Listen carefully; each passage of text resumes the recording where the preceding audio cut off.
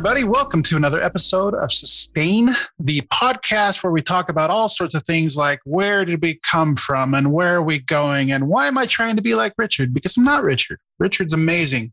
They'll be joining us shortly, but currently we have two panelists, Justin Dorfman. Hey, everyone. And myself, Eric Berry. And today we have a very special guest, Dan Lawrence from Google. He is a senior software engineer at Google. He is the lead for their open source security team. He's also been working in the cloud space for about 8 years and is focused primarily on open source tools related to building containers easily and securely. He founded projects like Minikube, Scaffold, Tekton CD, and SigStore. And Dan regularly blogs about supply chain security and serves on the TAC for the OpenSSF. Dan, welcome to the show. Thank you for having me. Excited to talk about sustaining open source. That's right. So tell us a little bit about your background and how you got to the point where we're chatting today. Sure. I've been at Google for 8, almost 9 years now, working in the cloud and developer tool space almost the entire time since before it was called cloud. It's just a tiny little product called App Engine. I was doing developer tools there, trying to make it easy for developers to get their apps up and running when this whole container thing started to happen. So I jumped on that pretty early. I started the Minikube project, and that's how I got into this whole open source Golang Kubernetes world. And it's been awesome to watch take off over the last 5 or 6 years. Somewhere through there, I started to get worried about open source security, the quality of dependencies, things getting abandoned, unpatched vulnerabilities, kept worrying more and more about that, and then ended up here because other people started to worry about it too. So take a step back real quick. You started by building Minikube. Did you do that while you were with Google? Yeah, so that was all at Google. I think that was the first Go code I ever wrote, was some of those first commits into Minikube. So this project's really taken off. Yeah, just to jump in real quick, I've been doing a bunch of YouTube videos on Kubernetes, and like that's pretty much the go-to for all like examples. It's pretty awesome. I'm like, I know who made that. Yeah, I mean, I haven't worked on it myself like in years. I don't think I've contributed in probably 4 or 5 years, but it's awesome to watch, that there is still an active community and people took it over and they're still maintaining it and using it and getting value out of it every day. I'm fairly new in the container space, new-ish, like 3 years, I guess. So for me, I'm a Ruby developer for the most part, and I've been doing Rails development for probably 15 years now. And I've noticed a mental shift that's going on where things are starting to move away from local development and into containers. So much so that that's pretty much all I do now is develop with Docker. How does Docker fit into what you're doing over there? Can you compare Minikube and like your work with what the Docker team is trying to drive? Sure. Yeah. So I noticed you said you're not doing local development anymore. Does that mean you're running Docker in the cloud somewhere, or are you like running Docker on your machine still, just not running the stuff? Thank you for clarifying that. So on all of my projects, we have a Docker file and a Docker compose, and all I need to do is a Docker up. So it's all wrapped inside of Docker, the Docker for Mac. But I no longer need to go through all of the stages of preparing my environment. Like I can just have multiple environments running at the exact same time. And as long as there's no port conflicts, I can keep all that going. Yeah, okay, cool. Because there is sort of a shift with like the GitHub code spaces and stuff now where you can do all of your development, on some other machine far away in the cloud and everything. But yeah, I think Docker's a good first step either way that you're going there. Docker and Docker for Mac in particular have made this kind of development trivial where you don't even notice it's not local. You don't even really notice it's not on your machine. You just get to see the awesome parts of like the same app you run locally is going to deploy and build and run the same exact way when it does get to production. So you don't have to think about any of those differences anymore. Docker's been, one of the de facto development environments since I got into the container space. Yeah, like 6, 7, 8 years ago now. So can you compare Kubernetes to Docker and tell me how those two relate? Sure. Yeah. From a development perspective, I think most people just kind of stick with Docker where you're developing one container, one microservice at a time. When you deploy something up into production, that's where you want to get into the Kubernetes area. And that's where a lot of people are using it. Kubernetes is kind of taking over the private cloud, people setting up their own infrastructure, sense from pretty much every enterprise that I've talked to for a while. So if you're working on just kind of one microservice, one application at a time, then you can usually get away with Docker or simple Docker Compose. The people that are starting to grab Kubernetes, grab one of the like Minikube distributions or a ton of the other local Kubernetes clusters. I think even Docker for Mac has one baked in. If you click somewhere in settings and click turn on. That's if you're really trying to test more complicated infrastructure setups where you've got different services all talking to each other and you want to make sure it's the same as it's going to be when you get into a production environment. I try to stick to Docker wherever I can, unless I have something pretty hairy that's got a whole bunch of services talking to each other. So you've been doing this for what, you said 5 years in container land? At least. I'm not even sure anymore. It's been a while. So do you consider yourself a masochist? I enjoy it. I enjoy this area. Tar files and JSON, and it's the package managers of the future.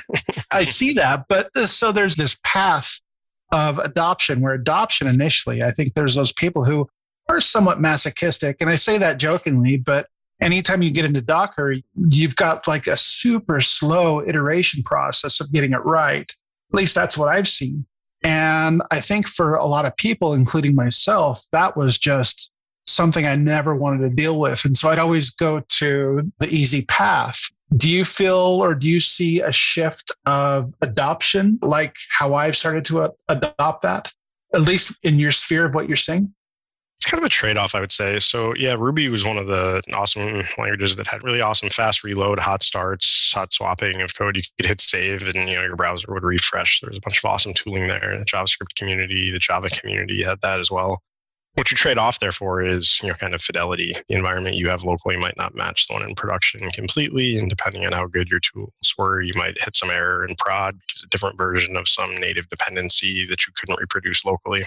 So you get the fast debug loop, but then you're kind of hoping every time you hit deploy. So containers came from the other end of the spectrum of like, all right, we're going to take the exact same thing we run in prod. We're going to run that locally. No more bugs, no more issues, no more differences between the environment. And we're starting to see those that you can have both. You can get the kind of fast swapping, hot reloads locally. And there are a bunch of tools now that do that. You can get if you set up your Docker file right, you can get your Ruby code or your Python code quickly mirrored in there. You don't get the long rebuilds every single time you hit save. You can kind of get the best of both, I would say now. In your opinion, do you think that local development with Docker is actually devalued a little bit if you don't use the same Docker configuration for your production deploy? What I see a lot of people do is end up mirroring their configurations. And I even have it in some of my projects where you've got a Docker Compose and a whole bunch of Kubernetes YAMLs, and you have to remember to update them both every time you make a change to one. So yeah, I think you do lose some of those benefits there. Compose stuff is easier to get up and running because you don't need a whole cluster and everything. It's a different YAML structure. All the keys are named slightly different. You've got to expose ports slightly differently, and you've got to remember to change both of them. So I think that's why a lot of people, there's tools to convert between the two. Compose with a K. There's a bunch of different versions of stuff like that where you can kind of stop having to mirror the configurations and have a chance to introduce issues like this. Richard, welcome back to the show. Richard had some technical issues at the beginning of the show, so I just wanted to let everybody know Richard's back. So welcome back, Richard. Good to be here. Hello, Dan. One of the questions I have immediately is, I'm seeing this framework that we're doing a lot more, which is building massive tooling sets to help us run our open source dependencies. So Docker is one of those. But now we have this problem where, if Docker fails, what goes on? And you're also building an entire ecosystem of extra tooling around, which can also break. And so I guess one of the questions for you I have long term, I know that you think that Docker is really helpful. Otherwise, you wouldn't put all this time into it. But long term, do you think we're just going to continually keep making better Dockers, better Kubernetes? Or at some point, are we going to decide that tooling is enough? Or do you have a way of answering that question in a better way than I can phrase it? Does that make sense? Well, one of the shifts that happened over the last, 6 or 7 years, trying to go back and figure out when all this started, is that Docker and Kubernetes and all these different orchestrators learned to speak a whole bunch of common protocols and standards and specifications. Originally, Docker containers were this, not really proprietary, but because it was all open source, but it was just a format Docker made up that this is how layers get set up, this is how configuration is done. They published that. A bunch of other vendors came along and re-implemented it so they could have their own versions of Docker Hub, where they would have their own containers stored in their clouds for faster retrieval and all of this stuff. That's not great because then every time Docker makes a change, it breaks all these other people. So eventually you kind of factor these things out into specifications that get owned and governed neutrally so everybody can implement them. So the Docker you see today is actually built up on a whole bunch of open standards that aren't even part of Docker anymore. From the time you do a Docker push to the time something hits your cluster, you might not even touch any Docker processes anymore. There's different runtimes that know how to work with those images and pull them and fetch them and start them and orchestrate them and monitor them. So because of these standards, standards moving up the stack and getting interoperability across even operating systems now, you can run, Windows containers that look like Docker images. You kind of move past that single point of failure and single tool chain that's actually used to manage everything. That is nice. And I like it. On the surface, one of the things I'm curious about is open standards, right? Open standards. There's a whole other world there. And this is like part of the evolution of tech, right? Yeah. Where things start out as let's make this work. And then, hey, this is how I'm doing it. Okay, I'll do that too. But you say, who's in charge of those standards? So who's currently running the open standards that Docker is depending on? Is it Google? No, so there's a couple different standards, I would say. The image formats and, the registry protocols and APIs, that's managed by the Open Container Initiative. I think that's what it stands for, OCI. It's a group that's got a bunch of people on there. They, debate over changes and vote on releasing new versions of specifications and that kind of thing. And, by nature, once you get to open standards and open specifications, things move slow. And, there's a lot of discussion for any of these changes, which is good and bad, right? It's good because, there are probably 45 or 50 different people implementing a bunch of these specifications. So changes need to be thought through carefully and not done, every day to just add a new feature somebody thought through. On the other hand, this stuff all started with just a single vendor coming up with some ideas they had and putting it out there and innovating and getting adoption that way. So it's kind of just the natural life cycle where these standards slow things down, get interoperability, get adoption. People can build stuff on them because they're stable and not changing. And then the innovation kind of moves up the stack to something more interesting than how you layer tarballs and JSON files together. So I'm looking at the OCI, so opencontainers.org. Looks like it's a Linux Foundation project, which is pretty unsurprising. Some of the members are Huawei, Oracle, IBM, Facebook, Cisco, AWS, very small names in the business world. One of my questions is that when we have these really large companies who are running these open standards, and they do slow down and they do have to make sure that things don't break and make sure the internet continues to work. If IBM went down tomorrow, I'm sure I would notice somehow, somewhere in my stack, right? Something in my phone would be like, How do you think that the shift towards open standards, in particular with Docker, which is I think where your expertise is, influences open source developers who are in more smaller companies, in SMEs, in medium-sized companies, or solo developers out there who may not have the time to get involved in open standards? By the time something gets to the standards phase, it's usually because it's been proven out, by a bunch of small, really early adopters that don't care if it's standardized. They don't care if something changes completely the next day. They're happy to experiment and play with, the newest tech. So they kind of help contribute to the standardization process by proving stuff out, by getting to try all the new exciting stuff. Some other examples, some of the more exciting, I guess not exciting, but some of the more faster paced standard stuff going on now is like in the WASM community, where they're standardizing different WASM system interfaces. WASM is WebAssembly. Familiar with it, and they're building a whole new set of standards now for the way WebAssembly modules can interact with operating systems called WASI, and that's based on a whole bunch of prototyping and implementation and compiler work that people have kind of hacked together to prove stuff out. And now it's getting everybody to agree on, what should we name these function calls and how many parameters should this thing have? And once that gets agreed upon, everybody can start to build on and use that stuff. The kind of people that aren't at the forefront aren't comfortable with their compiler breaking every 3 days as they're running on nightly builds and everything. So it's slowing things down in one area, which can be demotivating, can be sad, but it means, the excitement and the innovation is just moving somewhere else. I like that. You obviously have your own thoughts on what's going on with Docker and where you want to go. I'm curious, what are you really excited about in terms of Docker, either with standardization or just in the future in general that'll lead to a more sustainable ecosystem? So the standardization space is, especially in containers, there's a couple different sets of standards, right? I mentioned there's the way images are formatted and stored. There's also ways they get run on machines, and they're kind of separate for a bunch of different reasons. Then Kubernetes defines a bunch of standards on top of that for how they talk to each other and how you can build storage drivers and network plugins and everything.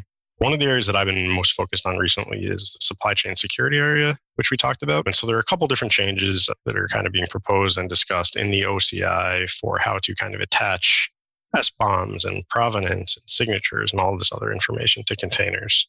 The way containers work is a bunch of hashes and SHA-256s and Merkle trees and everything. So once you've got one, and then you calculate some signatures for it or provenance or software bill of materials or something, you can't really attach that without changing the digest of the first thing. It's this kind of complicated property. It's the immutability. So it causes a whole bunch of trouble in bookkeeping and headaches people have to go through to copy around all of these other files as they move containers and download them and create new versions of them. So there are a couple different changes going on in the OCI now to make that easier to do as people and the rest of the industry starts to care about supply chain security as well. So that's something I'm pretty excited about. I love your blog. It's easy to read. The images on Splash are always on point and funny. The diagrams, super simple. And a recent post called In Defense of Package Managers. It's a great article covering the history and potential future of package managers. So I guess my first question is, you say package managers should become boring. What do you mean by that? Can you go a little more into that? Yeah, so this post is pretty long, and we started talking about but it it's great with Ruby. It's great. But don't yeah, let him. A lot of people don't see the distinction between something like gem install and what happens when you do like apt-get install, because they look the same. You type in a package name and it gets installed by this tool you're doing, but they're doing two completely different jobs. And then the packages that they're grabbing are also coming from completely different places with completely different guarantees and promises around maintenance and security fixes and everything. And so a lot of people aren't paying careful attention and don't know exactly what happens or where the code they're installing comes from, don't see the distinction there, and get confused and get upset when they install a bunch of gems with semver tildes and greater than or equal sign things, and it breaks on them every single week. Where something like Debian doesn't break because the packages never change. Well, those are kind of two different sets of trade-offs that are made. Where Debian, the Bullseye release actually just went on a couple of days ago, which is awesome. Debian does these long-term stability releases where you can grab that and then trust that it's not going to break on you for the next N years, or N, I think it's somewhere between 3 and 5, depending on if it's long-term support and stuff like this, which is an awesome property, right? You can install your packages, test them, and then nothing's going to break on you for 3+ years. You can't do that with language package managers like Ruby and Python and Go and JavaScript. And it's not a problem from the package managers, which people tend to think and complain about. Problem because there's nobody maintaining these, which is a really good topic for sustainability. When you grab something from Ruby Gems, you have no idea if it's abandoned. You have no idea if it's one person that publishes it in their spare time and lost the password to the account. Where with Debian, when you install something like, say, OpenSSL, you're not installing OpenSSL from the OpenSSL maintainers directly, right? You're not grabbing it from their GitHub repo like you might be with a Go module or an NPM package. You're actually grabbing a copy of that the Debian maintainers have made and promised to support with backports and fixes that they need to make for those next N years. So it's a huge hurdle to get something into Debian because they're promising to maintain it for the rest of time, even if you happen to disappear or stop caring about it. And so I was trying to tease apart some of those differences and then the implications they have on security and sustainability and the broader questions of just who is responsible for fixing this code. Thank you. That was a great explanation. And how can package managers help pay maintainers to support their libraries? I was looking at Babel on deps.dev. I believe that's a Google project. I noticed their Open Collective was missing under links, which is a way to pay maintainers. Besides that, what are some other ways that package managers can help pay maintainers? Yeah, it's tough. Like you said, an Open Collective link to make it easy for people to contribute would be huge. But not every it's a problem that not every package wants solved, right? If you're maintaining something, you might not want money for that. Some people just put code out there and have a day job and can't take money in the evenings for their work. Sometimes a package just gets abandoned and there is no one to pay, and you've got to find some new team to come in and maintain this package. I think some of the a wish list that I would have for package managers, and a lot of them have started to do this, is just kind of share some of the data around which packages get downloaded, how often they're updated, where they come from, so people can actually see some of the critical ones in there. JavaScript in particular starts to get really long and hairy dependency chains where you install one package, which pulls in a ton of other ones. It's really great for some reasons. They get a bad rap for millions of packages getting installed for one line of code. But it means people are publishing really fine-grained packages, right? If you need one function, you can usually find a package that just has that, as opposed to other languages where if you just need one function, you're pulling in thousands of files because, that's just the level of granularity these package managers tend to encourage. That means it can get hard and you can lose track of which things are actually dependent on by millions of people and millions of installations. The left pad example is a classic instance there where nobody even knew they were depending on a one-line function on NPM until it got renamed or deleted or something like that and broke everyone's builds. So just trying to surface the XKCD with one person in Nebraska, thanklessly maintaining, the world's infrastructure, Nebraska person, kind of surfacing whatever data the package managers have, because they are in a pretty privileged position there to see who's installing what, in what order, how frequently, but making it easier to identify those Nebraska people and those Nebraska packages that are hidden at the bottom of the stack, holding up all of our digital infrastructure. Yeah, it's funny because Jory from OpenJS Foundation. What's her last name, Richard? Jory Burson. Yes. She says at the OpenJS Foundation, their mission is to help that person in Nebraska. So that comic is just so eye-opening and just so true. I just want to say, since we bring it up all the time, though, like Nebraska gets a bad rap. I feel like we're always like what's the problem with Kansas? It's like a whole thing, in American literature. And like Nebraska's a fine state. It's got some beautiful, wonderful features. It's got over 1,000 developers on GitHub who identify as being from Nebraska. I know people in Nebraska. Georg Link, who runs the Chaos podcast, actually. Oh yeah, Georg does. So I'm just saying, let's go easy on the Nebraskans. Whoa. You're going to a different place. I never even thought about that. In fact, I think that comic has brought a lot of great attention to Nebraska and possible tourist revenue once this whole pandemic's over. So let's have a conference where we go and, figure out how to support these people. We'll do it somewhere in Nebraska. It'll be the next SustainOSS event. It will be in Nebraska. Perfect. Mark my words. I like it. I have an interesting question, and I'm still trying to Google what is the motto. Equality before the law is the motto of Nebraska. And what more could we ask of our maintainers down the dependency stack than that they get equality before the law and before source something? One of the questions I have is that we often talk about paying maintainers, especially here on this podcast, because money is one of the ways in which capitalism works. And it's the way I get food on my table. It's very important to me. But most of open source actually doesn't work just by money. It works by building an ecosystem. It works by clout. It works by having a reputation. You get to have a better job through having run an open source thing. So I'm curious if you have any thoughts on getting other ways of recognition to maintainers down the stack than just using remunerative efforts.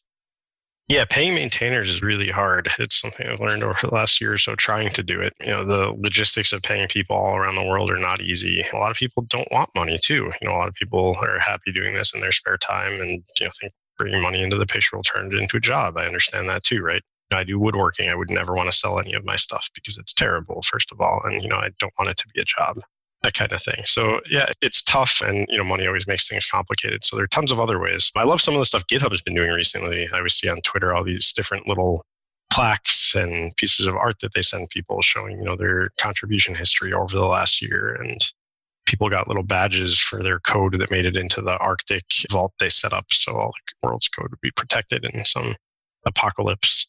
Little tiny ways of just recognizing people, sending them t-shirts, swag, that kind of thing can often go a huge way on top of just figuring out how to support people full time. One of the coolest things that I've seen GitHub do recently actually is on August 19th, they pushed out enhanced support citations for GitHub. So it's much easier now to cite a repo if you're an academic, right? Academics normally don't make money off their work.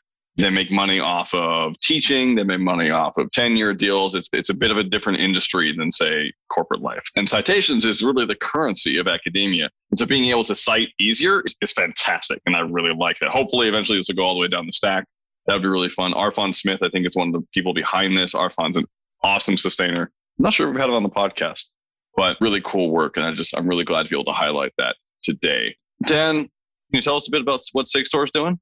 Yeah, SigStore is an open source project that's got a couple different sub-projects inside of it designed to make it easy for people to sign and verify where their code is coming from. So we tried to copy a lot of the Let's Encrypt playbook where they identified that most web traffic was insecure, even though we had technology to get certificates and buy them and install them on our web servers. Nobody was doing it because it was expensive and complicated and slow. So they fixed it by setting up open source public benefit corporation that made certificates free and easy to get and published all these tools to automate that process. So we've seen something similar in source code and supply chain security, where we have code signing systems. You have to go and buy a very expensive certificate in order to publish a driver that can be loaded by Windows. You have to do the same for publishing things in the Apple App Store and the Play Store on Android. But nobody's doing it for open source. Nobody's signing their code on PyPI or RubyGems, even though you can, because nobody wants to go buy one of these $500 certificates and take a photocopy of their driver's license and mail it to some address and hope to get a certificate in your email back that you can start using. So we tried to copy a lot of that and set up a free certificate authority for open source and a whole bunch of tooling to automatically get those certificates and make it easy to sign the code that you're publishing. Whether it's a Docker container or Python package, RubyGems, Rust packages, that kind of thing. What's your adoption look like so far? It's been pretty good, especially for containers. A lot of companies are setting this up internally. They found that the same problems taking code from open source also happen in big companies. When things hit prod, you don't know which developer pushed them. We're seeing a bunch of open source projects start to sign their containers and publish signatures so people can check them when they start to pull them down. That can help out a lot with things like typo squatting or dependency confusion attacks, where these people set up, instead of MySQL on Docker Hub, they'd get MSYQL or something like that, or even more nasty with Unicode characters wherever they can squeeze them in. So if you copy paste the wrong thing or fat finger your keyboard like I do all the time, you might end up getting a container that just mines Bitcoins or steals your SSH keys or something like that rather than the real one you were trying to get. So we keep seeing these attacks happen more and more often. This project and projects that do try to publish this metadata can help protect their users against that. So one of the things I'm always struck by when talking to you, although this is only the second time I've done so, is that it seems like you're a watchman out there on the walls looking for bad things that might happen, right? You're trying to make sure that the dependency chains don't break down, that the trucks keep getting to the grocery store so that everyone's able to have omelets in the morning without thinking about where the eggs came from. And that's kind of a weird metaphor. I don't know why I went there, but you know where I'm going with this. And so one of the things I'm curious about is, do you think it's a good idea to have the ecosystem depend upon what I imagine the few brilliant people like you doing this work? Is there a larger community of people working on security supply chain issues? I mean, who are your colleagues? Who are your compatriots? Who are the people you bounce these ideas off of? And how do we eliminate the bus factor here? Oh, well, I think there's quite a few people doing a lot more out there than I am. But we're just trying to, sign code here in SigStore. There's a bunch of people in the community helping out there, and we've got a whole bunch of support. But I think some of the other people kind of doing security research and publishing vulnerabilities and actually trying to attack some of these package managers and get bugs fixed are doing an awesome job on top of this, because they're showing how easy a lot of this is, getting issues fixed and just raising awareness. And there's one person, I don't know how to pronounce it, but it's RYOTAK. We can find him on Twitter later. It's one person who's put together a string of just different attacks on package managers for things like PyPI and RubyGems and even VS Code on GitHub. Thankfully, this is a security researcher publishing these things for bug bounties rather than doing much, much worse things with the data that they've gotten access to. One of the things I really like about, I think it's Ryota. It looks Japanese to me because they say they're in Japan and they're definitely writing in Japanese on their Twitter. I love that that's another language. I love that we have a global attempt here to figure out how can we make things better? How can we make it all work together? Do you all have a Slack you hang out on? Is there a Twitter thing? Is there a Mastodon instance? What goes on? We have a Slack for SigStore. There's a bunch of different communities working on this stuff. Sweet. Yeah, there are people that are constantly watching RubyGems. We talked about that earlier, for bad packages getting uploaded and trying to build tools to scan new ones as they come in, so we don't have to wait for somebody to go look for them later. Doing all these complicated algorithms to look for those typo squatting packages that try to piggyback off of other names, or look for ones that in the pre-setup hook install Bitcoin miners on your laptop, constantly reporting those and getting them taken down. PyPI has been getting hammered with this too lately, which is a real problem for sustainability, because these package managers are not maintained by huge corporations. A lot of them, they're tiny open source foundations with maybe one or two people on staff keeping them up that everybody is relying on. Some of the numbers I've seen from one of my colleagues, Dustin Ingram, he works at Google, but he's also on the Python Foundation board of directors. And he tweets some of the Python stats for how much bandwidth actually gets used by PyPI. And it's just absolutely massive and mind-blowing. And if they didn't have CDN giving them free credits, this would be millions and millions of dollars a year just given away as a charity. I think PyPI is part of the PSF, which is a pretty small foundation. I mean, we've had Eva Delowska on this podcast a few times. They do excellent work. And it is interesting to see how much of the world's digital infrastructure depends upon, the one person in Chicago, Illinois, not Nebraska, but still.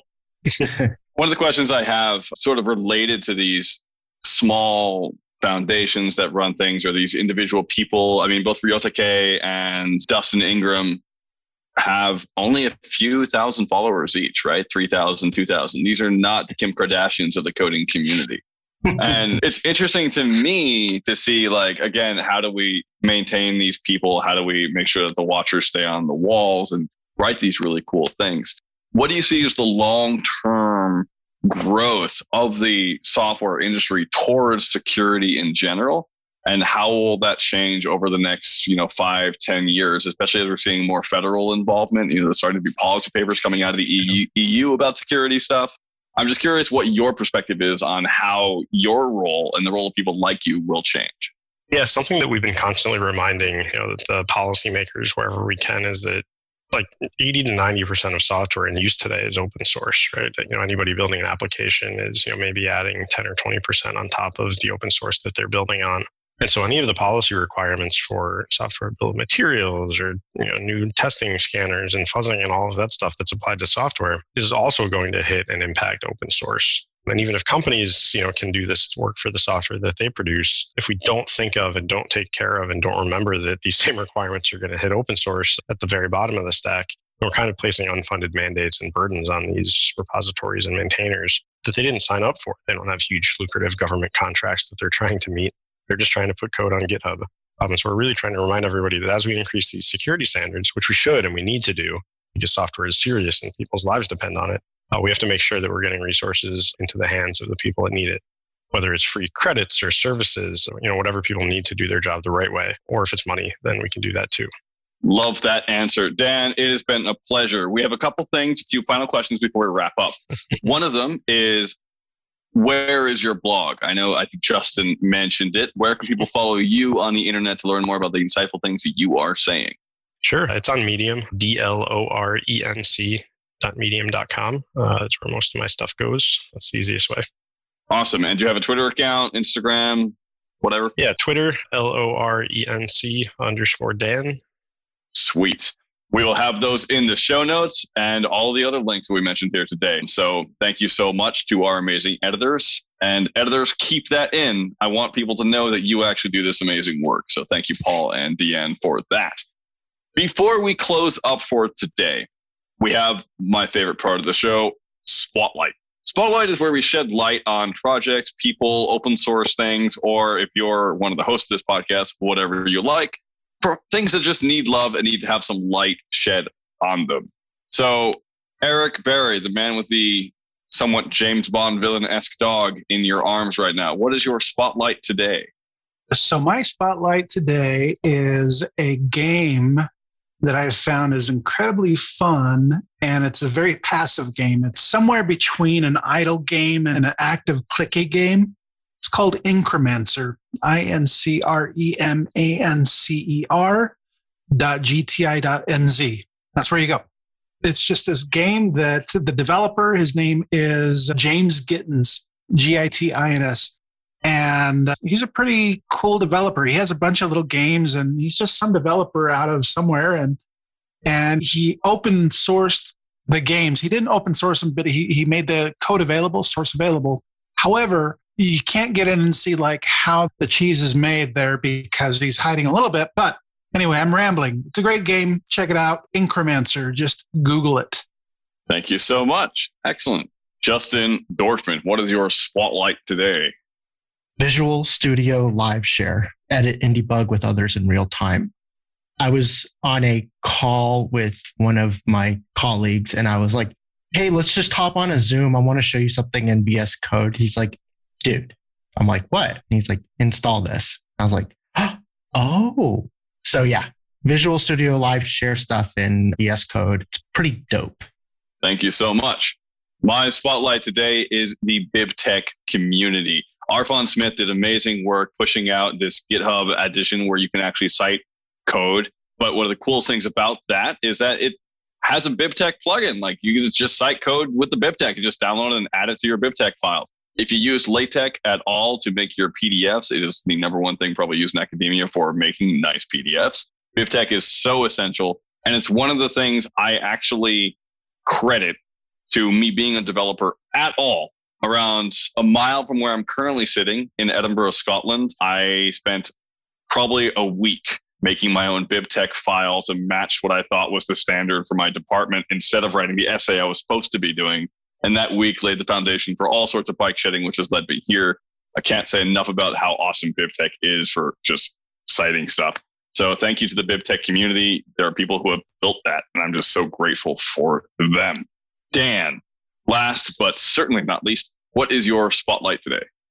I put the Debian maintainers. I've been doing a bunch of work to update to Debian Bullseye since it came out, I think last week, a little over 10 days now. And yeah, it's something that people do not think about enough and don't realize exactly how much work goes into forking and maintaining and backporting and patching all the packages that end up in there. It's something that you just upgrade once, probably complain about during the process, and then forget about for the next 3 years until you complain again when you have to update all of your scripts. So I want to say thank you to them for keeping all of our software up to date and secure. Deb, yeah, you will. That was a horrible joke. I apologize. Dan, thank you so much.